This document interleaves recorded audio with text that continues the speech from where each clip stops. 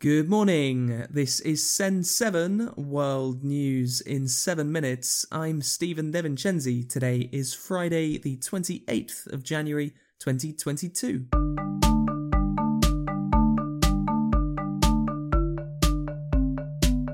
Starting in Europe today. Across Europe, many countries are relaxing their coronavirus restrictions, despite high levels of the Omicron variant. The Netherlands has removed its most severe restrictions, with restaurants, bars and museums now open. Dutch Health Minister Ernst Kuipers said that although coronavirus cases had been rising in the Netherlands, deaths from coronavirus had been reducing. Denmark is expected to remove all restrictions in the next few days. Belgium is reducing restrictions today, and France will reduce restrictions next week. Rochelle Walensky of the Center for Disease Control in the United States has said that although the Omicron variant appears to be milder than previous variants, it doesn't mean that it is mild. Importantly, milder does not mean mild, and we cannot look past the strain on our health systems and substantial number of deaths as a result of the extremely transmissible Omicron variant. Most Russians don't want to go to war, according to recent polls. A survey by the Levada Center also said that 50% of Russians think that the United States and NATO are responsible for aggravating the situation in eastern Ukraine. Only 4% blame Russia. The United States has blamed Russian propaganda for justifying the military build-up on Ukraine's border. Some experts say that Russia may justify invading Ukraine by saying that it is defending the Russian-speaking population of Ukraine. In the United Kingdom, Prime Minister Boris Johnson has rejected the claim that he allowed the evacuation of animals during the fall of Afghanistan to the Taliban. Johnson said yesterday that the idea was total rhubarb, meaning a lie. This whole thing is total rhubarb.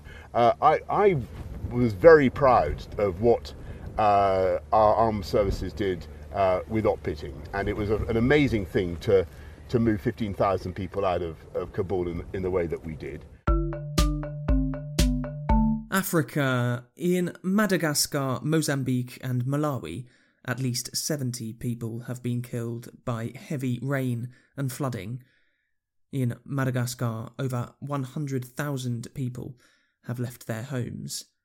Storm Anna entered Zimbabwe yesterday, although it has now weakened. In Burkina Faso, the military has told members of the former government not to leave the country while it is in talks about a democratic transition. Burkina Faso's military removed President Roch Kabore from power on Monday, saying that he had failed to help in the fight against Islamist jihadists. Today, ECOWAS, the Economic Community of West African States, is meeting to discuss the coup in Burkina Faso. ECOWAS may impose sanctions on Burkina Faso as it has on Mali and Guinea after coups there. In Uganda, a tourist has been killed by an elephant in a national park. Park officials said that the man from Saudi Arabia was attacked by an elephant after he left the vehicle he was travelling in. America's Honduras swore in a new president yesterday. Xiomara Castro is Honduras's first female president. She is the wife of former President Manuel Zelaya, who was removed from office in a coup d'etat in 2009.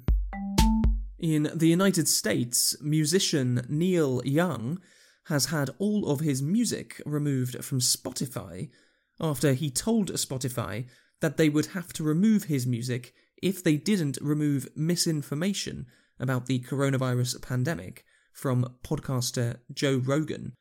The World Health Organization head Dr. Tedros Adhanom tweeted yesterday in support of Young's decision, saying, "We all have a role to play to end this pandemic and infodemic." Asia. In Syria, soldiers from the Syrian Democratic Forces say that they have taken complete control of a prison that had been held by Daesh, the Islamic State group, for 6 days.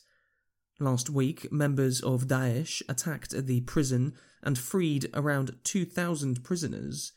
Yesterday, the SDF said that all Daesh members had surrendered. The SDF is mostly a Kurdish-speaking group who control the northeast of Syria. Jordan's military said yesterday that it had killed 27 smugglers on its border with Syria.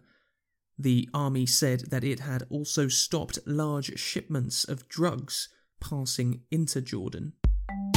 In China, millions of people are expected to travel this weekend for the Chinese New Year. The Year of the Tiger starts on Tuesday. And in Japan, the umaibo snack is rising in price for the first time ever. Umaibo, literally a delicious stick, is a circular snack made out of corn, which is popular with children and students. It has been sold since 1979 for 10 yen, less than 10 dollar cents. However, the Umaibo company has said that it will now be sold for 12 yen because of a rise in the price of corn that it imports from the United States. That's your world news for this week. If you enjoy the podcast, please leave a star rating on Apple Podcasts or on Spotify. If you find Send 7 valuable, then please give what you would pay for a cup of coffee at send7.org/support. I'm Stephen DeVincenzi. Have a great weekend, and I will see you on Monday.